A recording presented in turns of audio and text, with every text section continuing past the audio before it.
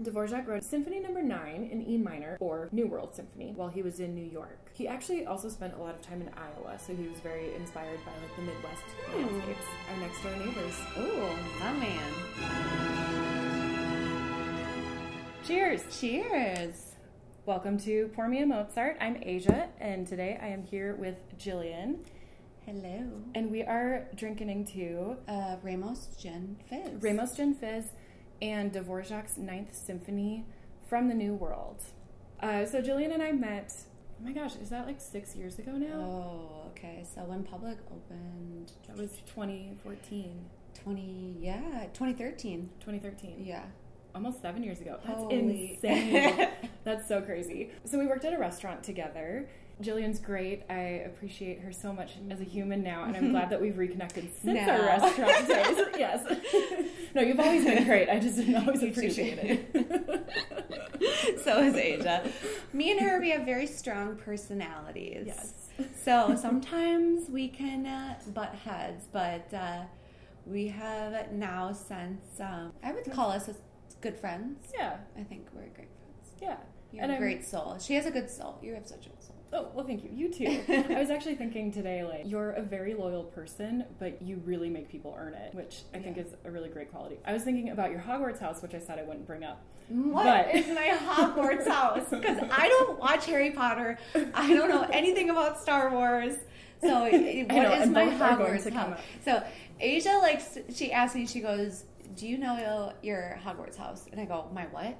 Where's my house? And I told her my address. And she's like, oh, Harry Potter? Don't say that. Don't let people stalk you. Yeah, I actually do have a worldwide audience, so like anyone from anywhere. I mean, stalk me if you're that interested. That's just living on the wild side. So you have a bunch of hobbies. Mm-hmm. So my whole entire house is a complete greenhouse. I mean, I have all of these plants everywhere. So I started getting into this like terracotta plant painting. And it started getting a lot more intricate lately. And it's got a little bit more obsessive, maybe. True artist. Isn't that healthy? But I find myself like not even going out on a Friday night and wanting to go home and just paint. I love it. It's my artistic thing. Yeah, everyone has to have some sort of outlet. Yeah. What kind of music do you listen to? Oh, lately I've been listening to Her, or however you pronounce it, Her. Some people do it, or Her. So just the chill playlist, I guess. And so it's just really just low key. It's not I love classical. I played music in high school, but you played the flute, right? I played the saxophone, what? The alto, and the bari. Jazz band, honors band, North Winds, marching band. So also in high school, you were an athlete. Yes. Yeah, I'm going to talk a little bit about that. I played and maybe hockey, soccer. And who you identify with more? Ooh, the athletes or the band geeks?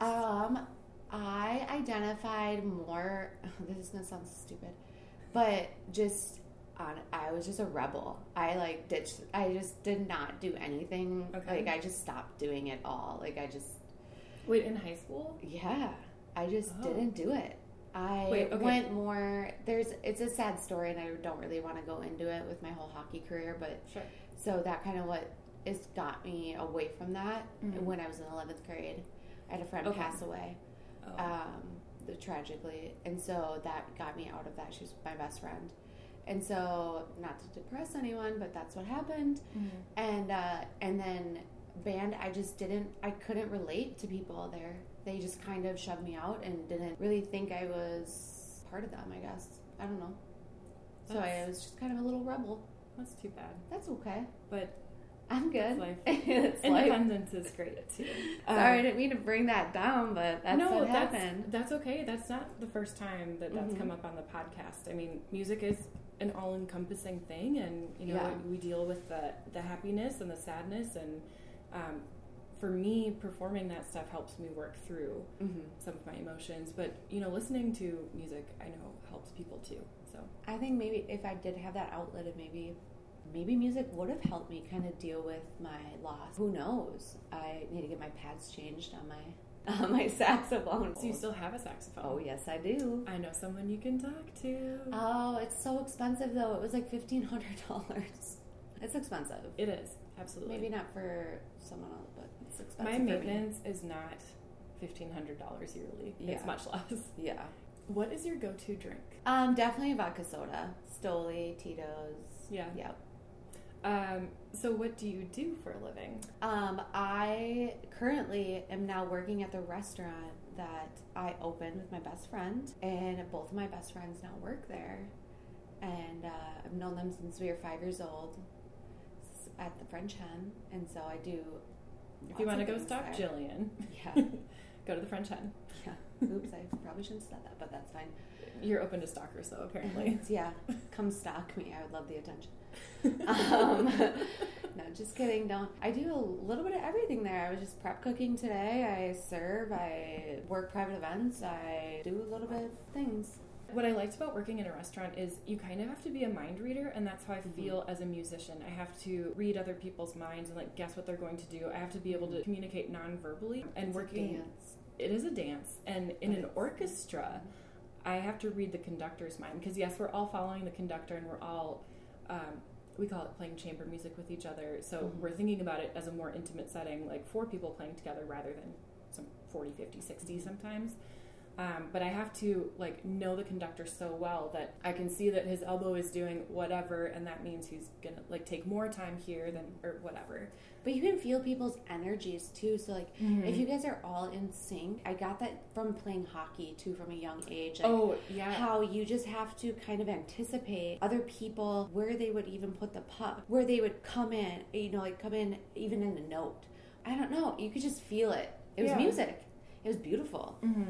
Thank you also for the snacks and for bringing the drink and planning the drink. Would you like to share some about it? So there is this gentleman, this kind gentleman. Mr. Ramos? Yes, Henry Ramos. He created this drink back in, well, he was, I think, born or established, apparently, in 1888. Wait, established like he was a robot? Like I just don't know. It doesn't say when he was born. Okay. Who knows? But he was created this spectacle and created this drink that. Wait, the spectacle. That's a. He's created a bar. Spectacle. Oh, sorry. Keep going. So he created a spectacle because he had 35 bartenders all shake this gin fizz up, all in a line. And all these guys were getting so exhausted and, you know, shook them all up. And it didn't go far because the liability of the raw egg whites in this drink wasn't very accepted, I guess, back in the day. Yeah, health codes are a thing to deal with. It was, he just created one of London's best, like, gin bars, even though people kind of looked down on it and people kept coming and everyone... They looked down on the bar? Yeah, because it was serving these really popular drinks with raw eggs. I see. Okay. Allegedly. Allegedly. I wasn't there. I don't know. I'm just going to say, allegedly. Next time I'll have someone who was there on. I'm just trusting what I read. Allegedly. So the gin fizz was passed around the room, shaken by all the 35 bartenders. And it was a spectacle. That was not the name of the bar. I thought you were going somewhere totally different with that. No. And also, the reason that they had all these people shaking it is because to get the nice foam and, like, the mouthfeel for this drink, you have to shake it so hard. The harder you shake it, the better foam you get. True. From the egg white. And both of our shakers, when we were trying to make these, were, like, exploding over my kitchen. So our shakes were not maybe up to par. I think Dexter, your cat, got a little bit on his head, to be honest with you. He does like gin. He's expressed I don't give my cats alcohol, but he has expressed an interest in gin. I think I might have given him alcohol on accident, not on purpose. It's okay. I mean, he's clearly fine. Yeah. I totally forgot what I was going to say, so... No, you have to shake him really hard, so you had to line all these guys, or women, whatever. Okay, so the thing is, you're supposed to do a dry shake, which is no ice, for 30 seconds, and then you and I both missed the instruction that the part with ice is 2 minutes. I missed it, you did not. Well, I did it, but I didn't shake for 2 minutes. That's a lot It was of a shaking. mess. It was going everywhere. It was. It's delicious, though. It is delicious. Especially after we added the extra gin. Yes. So yeah, it was passed around the room, shaken by the bartenders, waitresses, and customers until the froth was perfected. Oh, I'm pretty sure that would get a restaurant shut down. It would be gone by the days. time if it got past me, it would be gone. Pass it around. Pass it to Jillian, it's gone. There's nothing. And someone at the bar is like, "Where's my drink?" I couldn't tell you. It wasn't me. Oh, what's the recipe? So it's 1.5 gin. They say bartenders, when they say 1.5, that means that's ounces. Half ounce of lime juice, a half ounce of lemon juice, and then there's like a couple different kind of recipes that say to put a tiny, like a little bit of vanilla in it, just like not even a dash, barely a dash. I used orange blossom water, and I actually got it from an organic grocery store from the section where you do your skincare, but it's also edible as well. Okay. So it was organic orange water, 2 to 3 drops of that orange water, and then a half ounce of simple syrup, and shake it. Did we say egg white? Yeah, shake it for 30 seconds, and then Asia got this right. I got it wrong.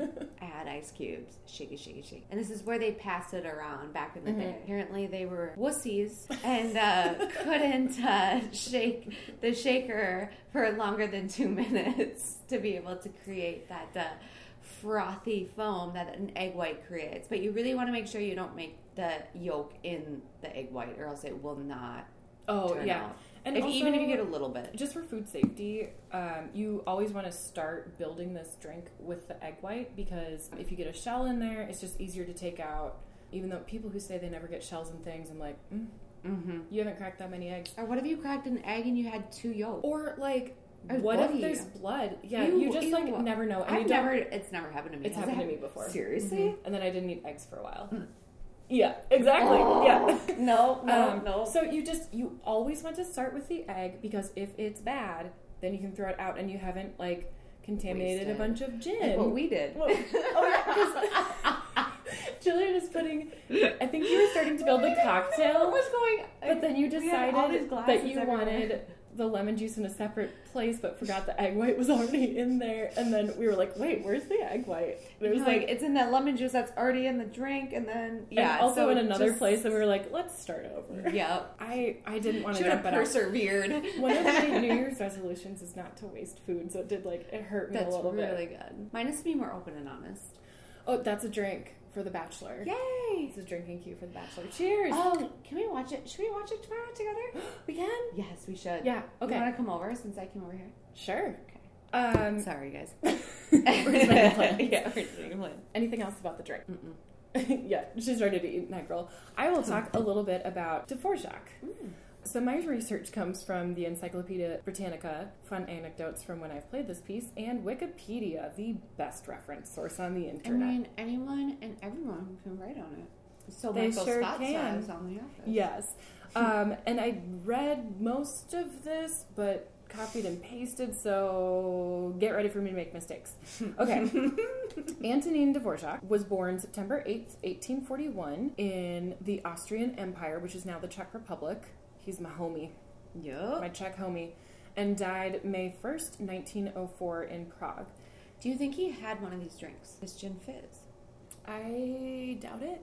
We'll get into more of his family. I think this drink is I itch my temple and we're just staring at each other and contemplating. No, I don't think he was the fanciest. So Dvorak was the first Bohemian composer to achieve worldwide recognition. He used a lot of folk tunes from his culture and put them into symphonies, and that in the Romantic era of music was a thing that people were starting to do. Like Tchaikovsky took Russian folk tunes and put them in his music.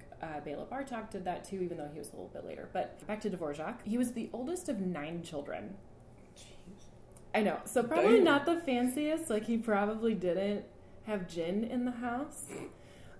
His father was a butcher and an innkeeper, and he was expected to follow in his father's path and become a butcher and an innkeeper. And I'm so glad that he discovered at an early age that he was very into music. And where he lived, was that something that wasn't very sought after? Was that something that was kind of a lower class, I guess? I don't really know. Innkeeping in butchering. I don't know. I don't think it's like a Paris Hilton. Oh, type of course. innkeeper. I didn't think he was like carrying around Gucci bags or like being on the simple life. I didn't think that he was Such doing a great that. show, by the way. It's really, it'll dumb you down a few notches, but it definitely will give you a laugh on a sick day. But no, I just didn't know if that was he working for someone doing that. I think his parents owned the inn. Okay. But the image I have in my head is like, well, actually, it's kind of like the image that I get for like baby Jesus when they try to go to the inn.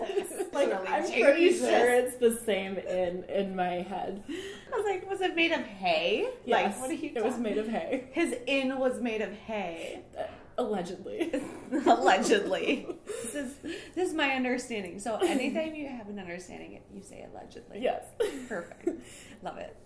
So around his father's inn, he became interested in the violin and would play for dances for local couples. He was playing early on, and then at age 12, they realized this was like, really a thing for him. Like, he was very talented at this.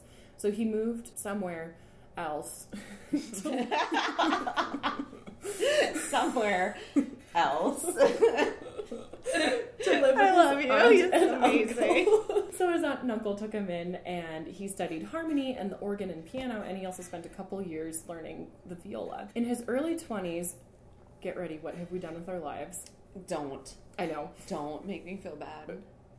All these dudes make me feel bad. He wrote 2 symphonies, an opera, chamber music, and numerous songs, even though he had limited resources. For example, he didn't have much access to a piano, which is where composers do a lot of their work, just to like test things out. Or paper! Like, he didn't have paper to write his stuff down on. Love to learn piano.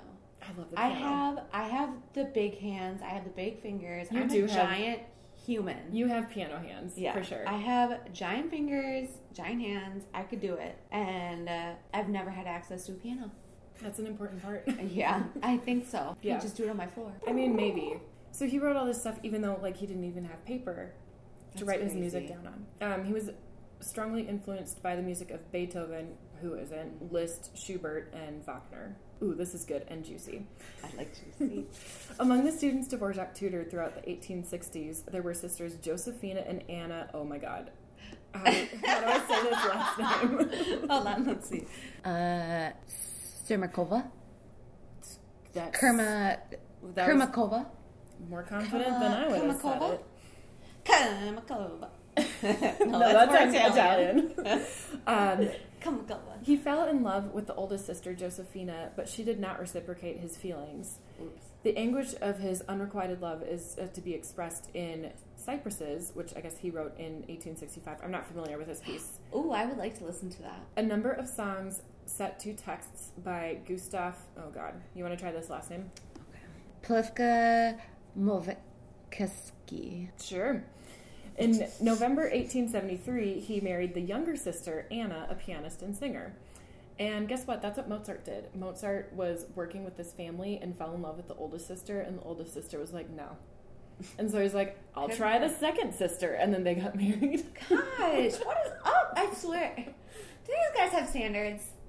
Like, honestly. Try a different family. Honestly, like, come on. Or maybe the standards is, I like this gene pool. We're staying here. Don't be so basic. I don't mean to sound basic, but don't be so basic. No, that's true. So Dvorak wrote 9 symphonies, 9 operas. I didn't know he wrote operas. 5 symphonic poems, and I included their numbers because I thought they were, or their names, because I thought they were interesting. The Water Goblin, The Noon Witch, The Golden Spinning Wheel, The Wild Dove, and A Hero's Song. None of which I have played. Golden Spinning Wheel. Is that, what's that story tale? with the finger? It very well could be. It's like, where if you tell a lie, it keeps... Oh, what is that child? One. Yeah, it's Rumpelstiltskin. There's Rumpelstiltskin. There's also Sleeping Beauty, where she pricks her finger on a wheel. Yeah. Yeah, and I thought that his song sounded like Sleeping Beauty. It reminded me of Sleeping Beauty. I told you that when I listened to it. He also wrote 1 violin concerto, which sounds way harder than it, or sounds less hard than it actually is to play. 1 piano concerto, 2 cello concertos. The first one in B minor is the most often performed, And Brahms, Johannes Brahms, my man, said of the work, had I known that one could write a cello concerto like this, I would have written one long ago. And Brahms actually never wrote a cello concerto. He wrote a double concerto for violin and cello, which is wickedly difficult. Dvorak also wrote a lot of vocal music and some really amazing chamber works. So this symphony is called the New World Symphony. He was very inspired by America. One of my favorite string quartets by Dvorak is actually called the American String Quartet. So homework time, that's the listening assignment. Symphony number 9 in E minor, opus 95, is also known by its subtitle, From the New World, or New World Symphony. Dvorak wrote it between January and May 1893 while he was in New York. He actually also spent a lot of time in Iowa, so he was very inspired by like the Midwest landscapes. Yeah, kind of cool. Really? Huh? Our next door neighbors. Ooh, my man. At the time of his At the time of its first performance, he claimed that he used elements from American music such as spirituals and Native American music in this work. But he later denied this. Reacting to American racism, he wrote in an article published in the New York Herald on December 15th, 1893, "In the Ninth Symphony, I have simply written original themes embodying the peculiarities of the Indian music," which I guess that was a quote. That's not how I describe the native people of this land. Neil Armstrong took a recording of the New World Symphony to the moon during the Apollo 11 mission, the first moon landing in 1969. This piece has been to space. Would you think or describe his piece as like a Native American esque piece? I'll be honest, I don't know enough about Native American music. I personally, and I'm shaking my head right now, I just wouldn't consider it, and I've listened to it a couple times in a couple different versions. I just wouldn't, personally, I wouldn't consider it that. So that's very surprising that that's where his inspiration came from. I'm just surprised. And I didn't know this information before you told me this right now, but I would never have guessed that that's where that inspiration came from, I guess. Yeah, when I was listening to it again today, I was actually thinking it sounded really Czech, which I thought it makes sense because sounded At the premiere in Carnegie Hall, at the end of every movement was met with thunderous applause, and Dvorak felt obliged to stand up and bow. I swear I can read. The end of every movement was met with thunderous applause, and Dvorak felt obliged to stand up and bow. So this was actually well received, which a lot of pieces weren't in their time. So that's pretty cool. This was one of the greatest public triumphs of Dvorak's career. When the symphony was published, several European orchestras soon performed it. So it is in 4 movements. We have first movement, Adagio, Allegro, Molto. Adagio, Allegro, Molto. So it has a slow intro. Thank you. and then it gets fast. And then the second movement is Largo, and then the third movement is Scherzo. The fourth movement is Allegro con fuoco, which means fast with fire. Yeah, and it is very fiery. It's in E minor, and it is 55-ish minutes long. So it's I listened to one that was 20 minutes long in C minor. In C minor? Mm-hmm. That might have been just one of the movements. It was one of them, but it was very long, and I painted to it for a while. A while? A while. I'm sitting there, and I'm like, is this still the same song? Yeah. I'm sitting over there, I'm looking at my phone. So I've played this a few times, and this was the second half of our program in the Buffalo Community Orchestra, which is where I was earlier today. And, it's a lot to ask an audience to sit through something in complete silence that is that long, but I think it's so enjoyable that it's easy to spend that time listening to it. So I have 2 musical samples from the first movement, and this first sample is the main theme of the first movement.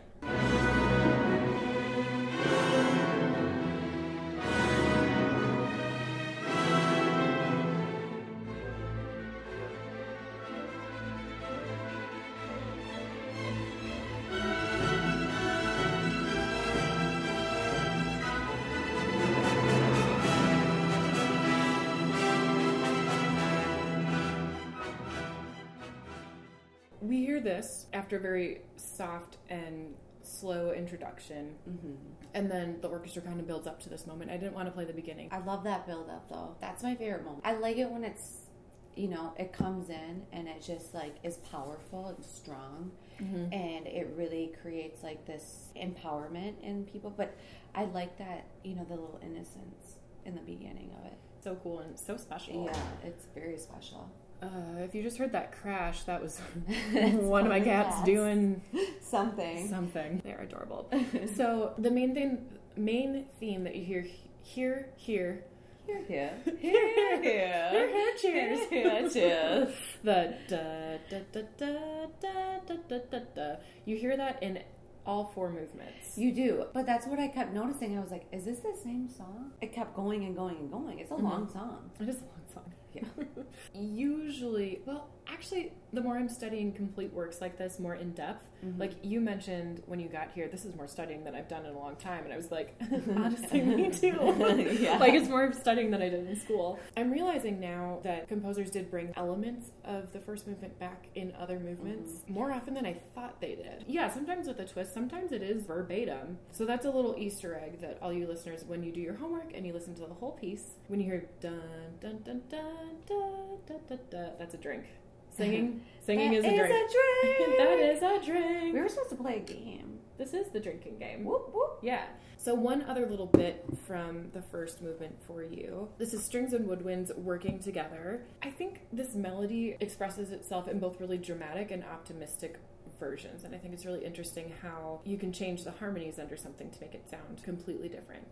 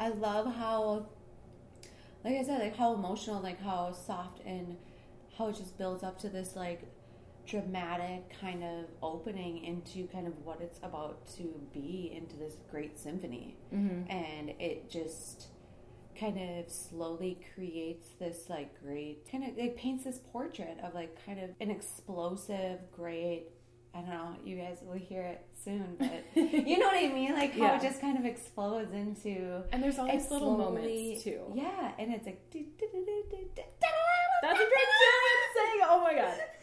I'm so glad you sang on my podcast. It's like exploding into just like, I don't know, it keeps going higher and higher. Yeah, it is floaty. Yeah. We were talking about if you like movement and music descriptions earlier, and float was one of them. But yeah, you're totally right. This is something you would float with your elbows. It's beautiful. It's just, you can feel yourself just kind of coming to it and enjoying yourself as it like, you know, kind of ascends into something kind of a little bit more giant than what it already has started off as. I like that. Thanks. So, as promised, we have some English horn coming up. Oh gosh, this English horn. It is kind of a weird instrument, but it's a great instrument, and I'll show you a picture. Okay. So here's just a beautiful English horn melody, and there's a little bit more to the melody, but we'll talk about that after you hear it.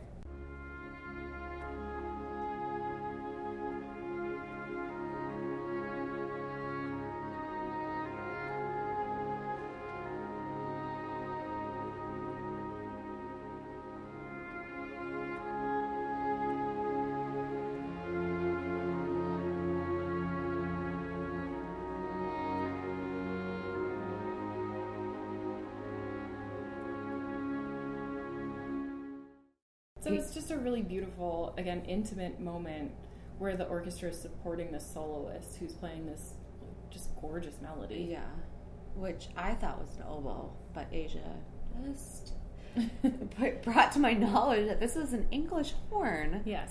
instrument looks So a lot of instrument families, like, you will only play the French horn, or you will only play the trumpet, or you will only play the tuba. There aren't people who are, like, only English horn players. They're all oboe players. They're never bassoon players. But the way it's written in orchestra parts is, I think it's third oboe is typically also the English horn player. So you will have music that is written, like, it'll tell you, you're playing the oboe now, and now you are playing the English horn instead. So, like, you have to have a stand. No and way.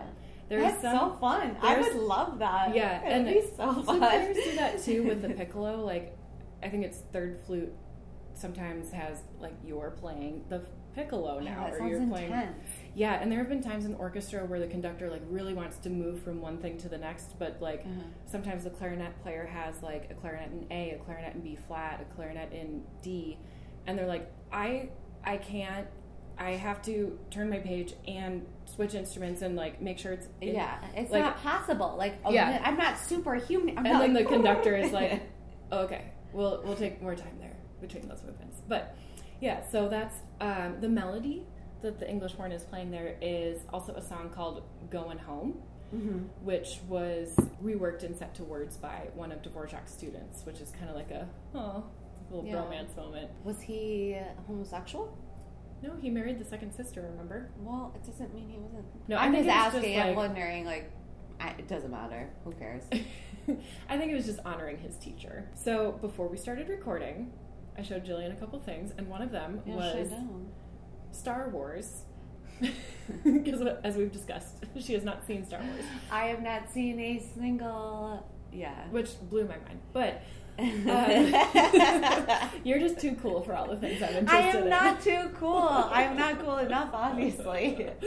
But John Williams, the composer of the music for Star Wars and Jurassic Park and Harry Potter and Jaws, as you'll hear later, I think stole the Duel of the Fates music directly from the third movement, the scherzo of Dvorak's Ninth Symphony. So let's take a listen to that. Listen.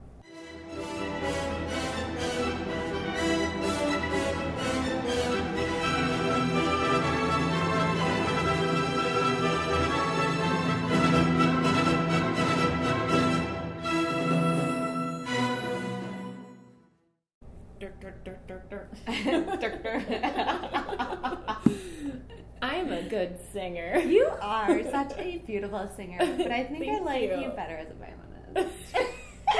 I've certainly made a lot more money by playing the violin than by singing. I don't know. Maybe try your hand at singing. Yeah, maybe. Don't quit your day job.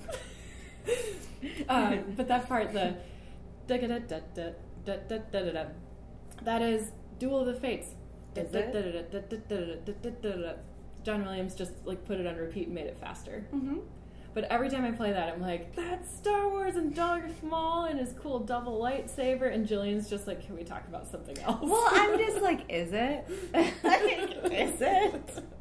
I really couldn't tell you.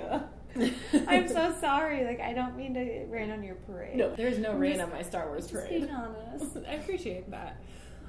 So a scherzo movement is usually the third movement in a symphony, and it follows the slow movement. The scherzo goes, there's a scherzo, which means joke in music, or Italian, whatever. In music.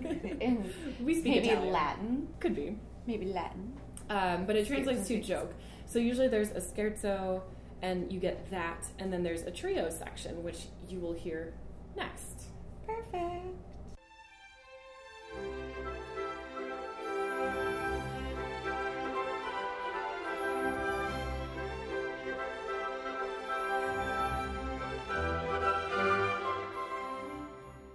Totally different mood.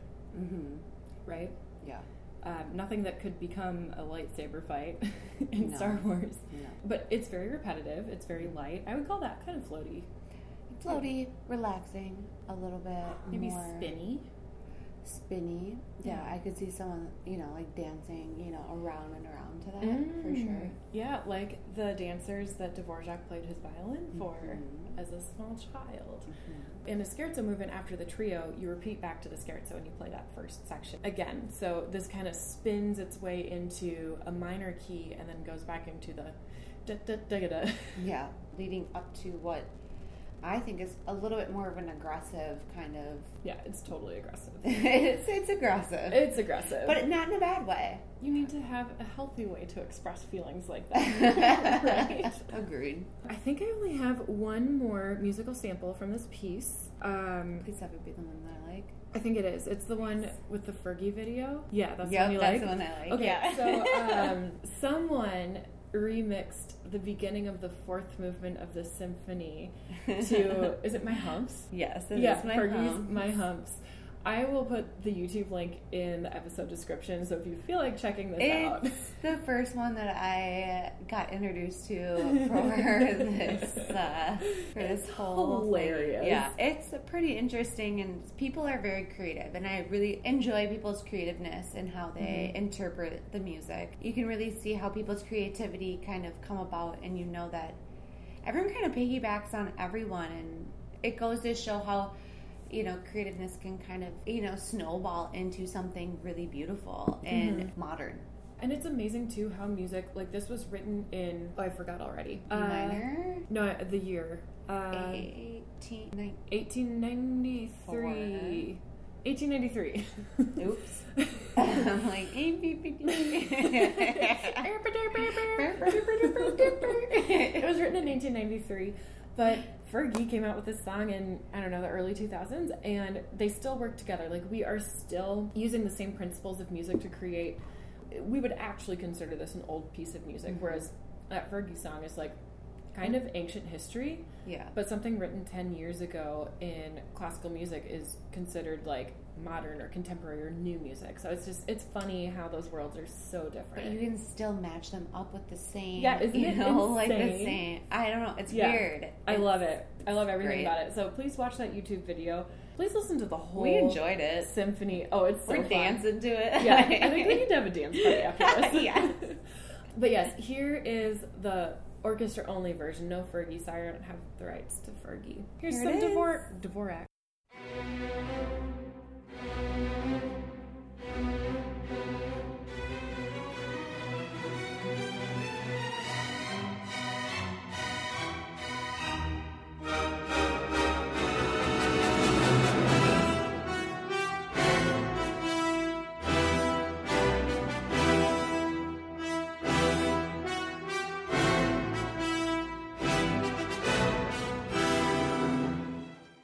It is so good. It's so good.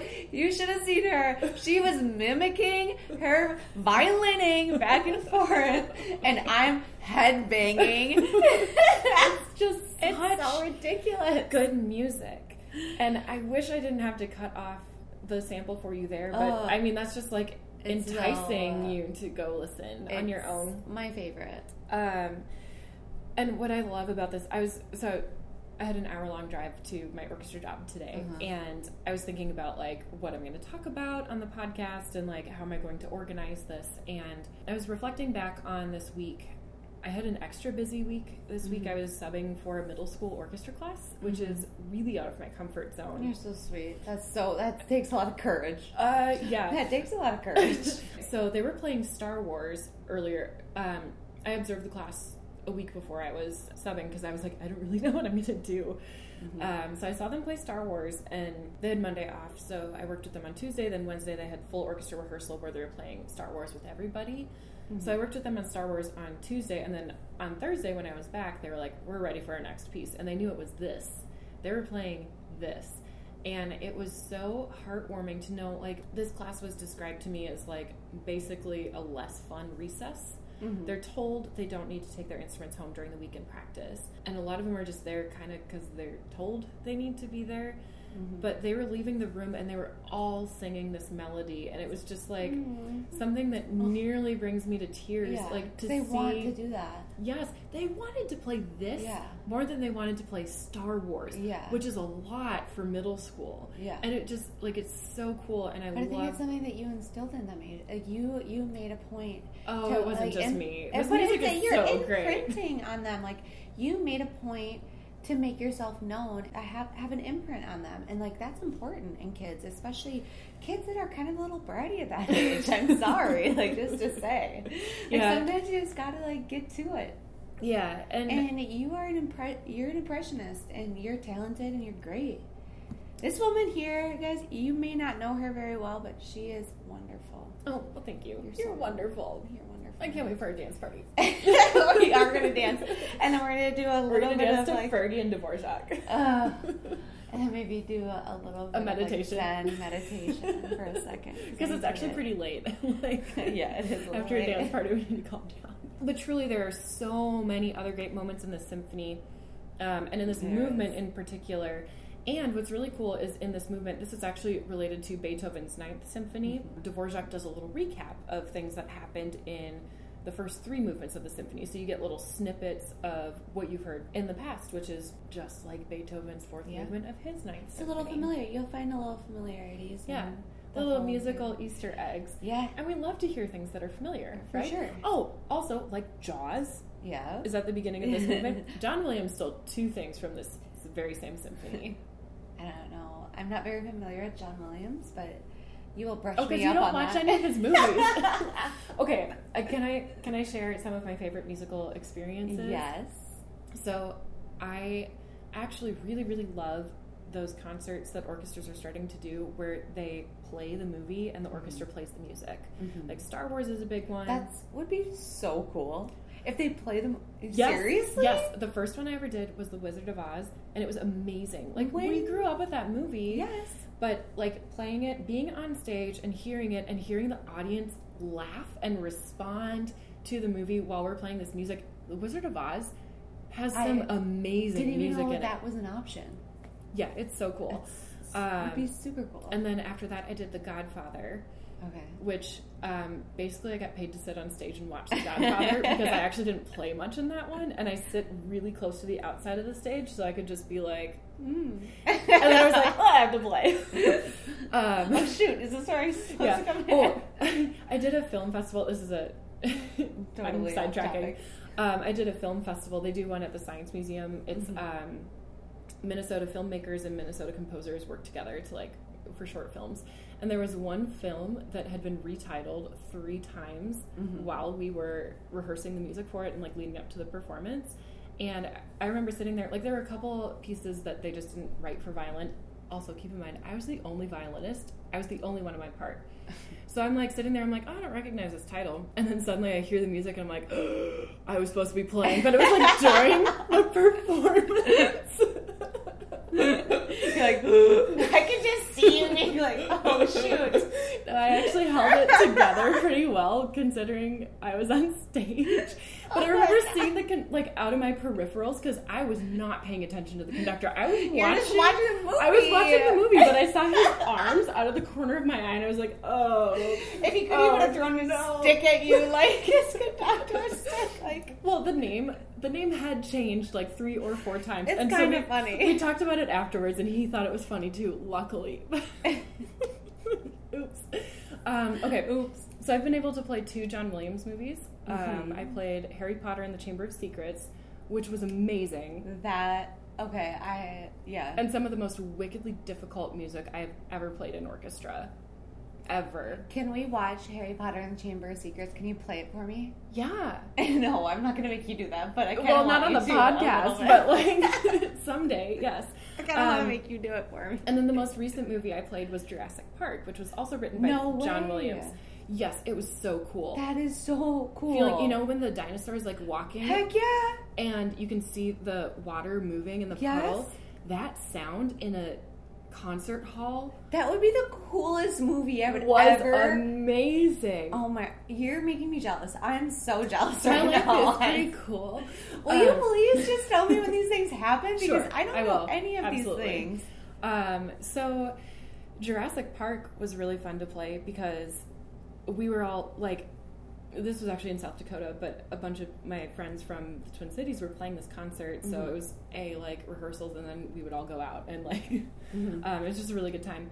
But also after rehearsal, we'd geek out and be like, "That was the Rite of Spring in Jurassic Park," or that was Saint-Saëns in Jurassic Park, and we John Williams is. I've said this before on the podcast. He's so well educated. He knows his stuff, and he knows the good things, not just the good things, but the best things to pull from these symphony standards to put in movie music and make it just way more epic. Did you say he was like, is he a composer or is he a compiler?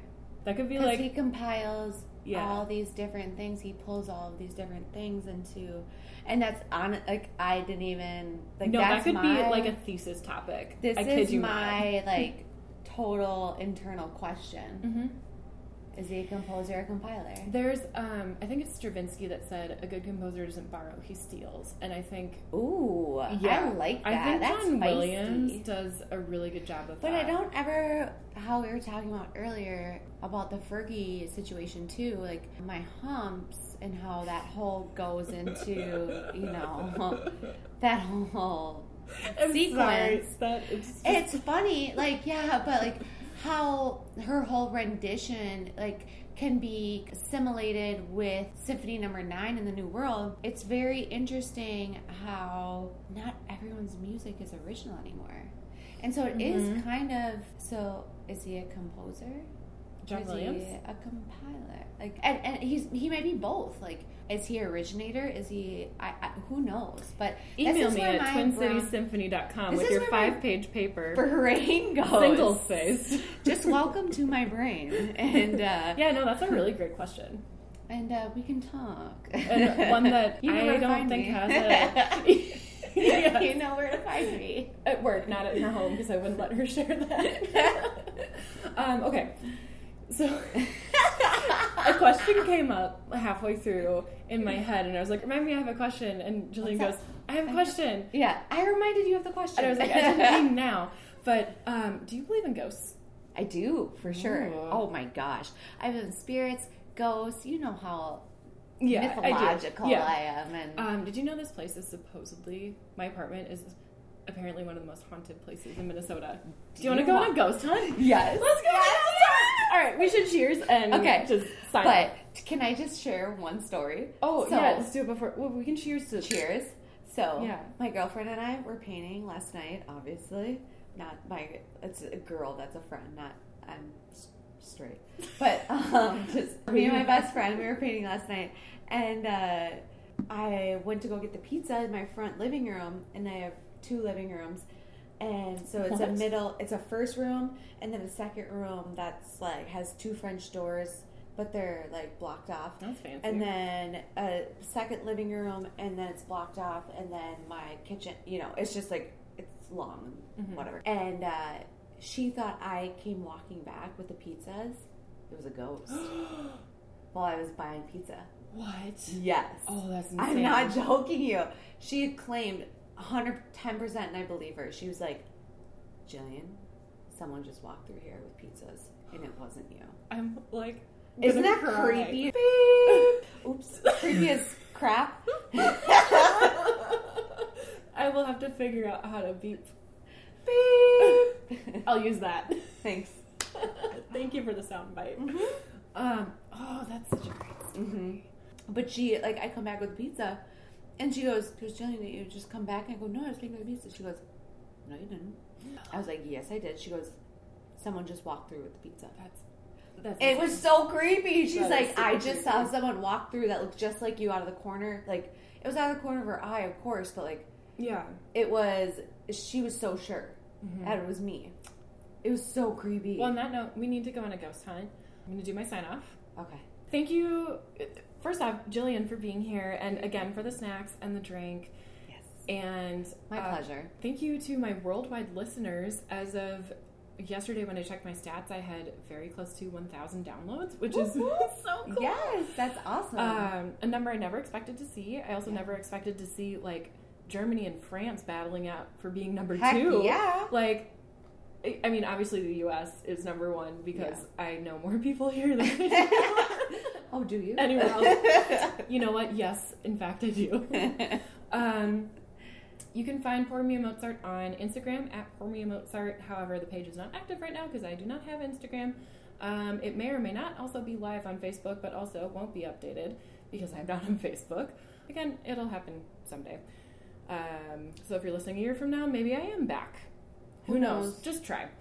The website is twincitysymphony.squarespace.com/pourmeamozart. I know that's a mouthful. I'm having technical difficulties But you can find pictures of the drinks there and episode descriptions and all that stuff. The most important one is patreon.com/pourmeamozart, because it costs about $60-$70 per episode to produce this, and that's with like equipment that I already had and me working a lot. She works hard as anyone. She hustles. This girl hustles. It's all about the hustle. It is. But it does cost money to produce this, to host the podcast, and to get the rights to all this music.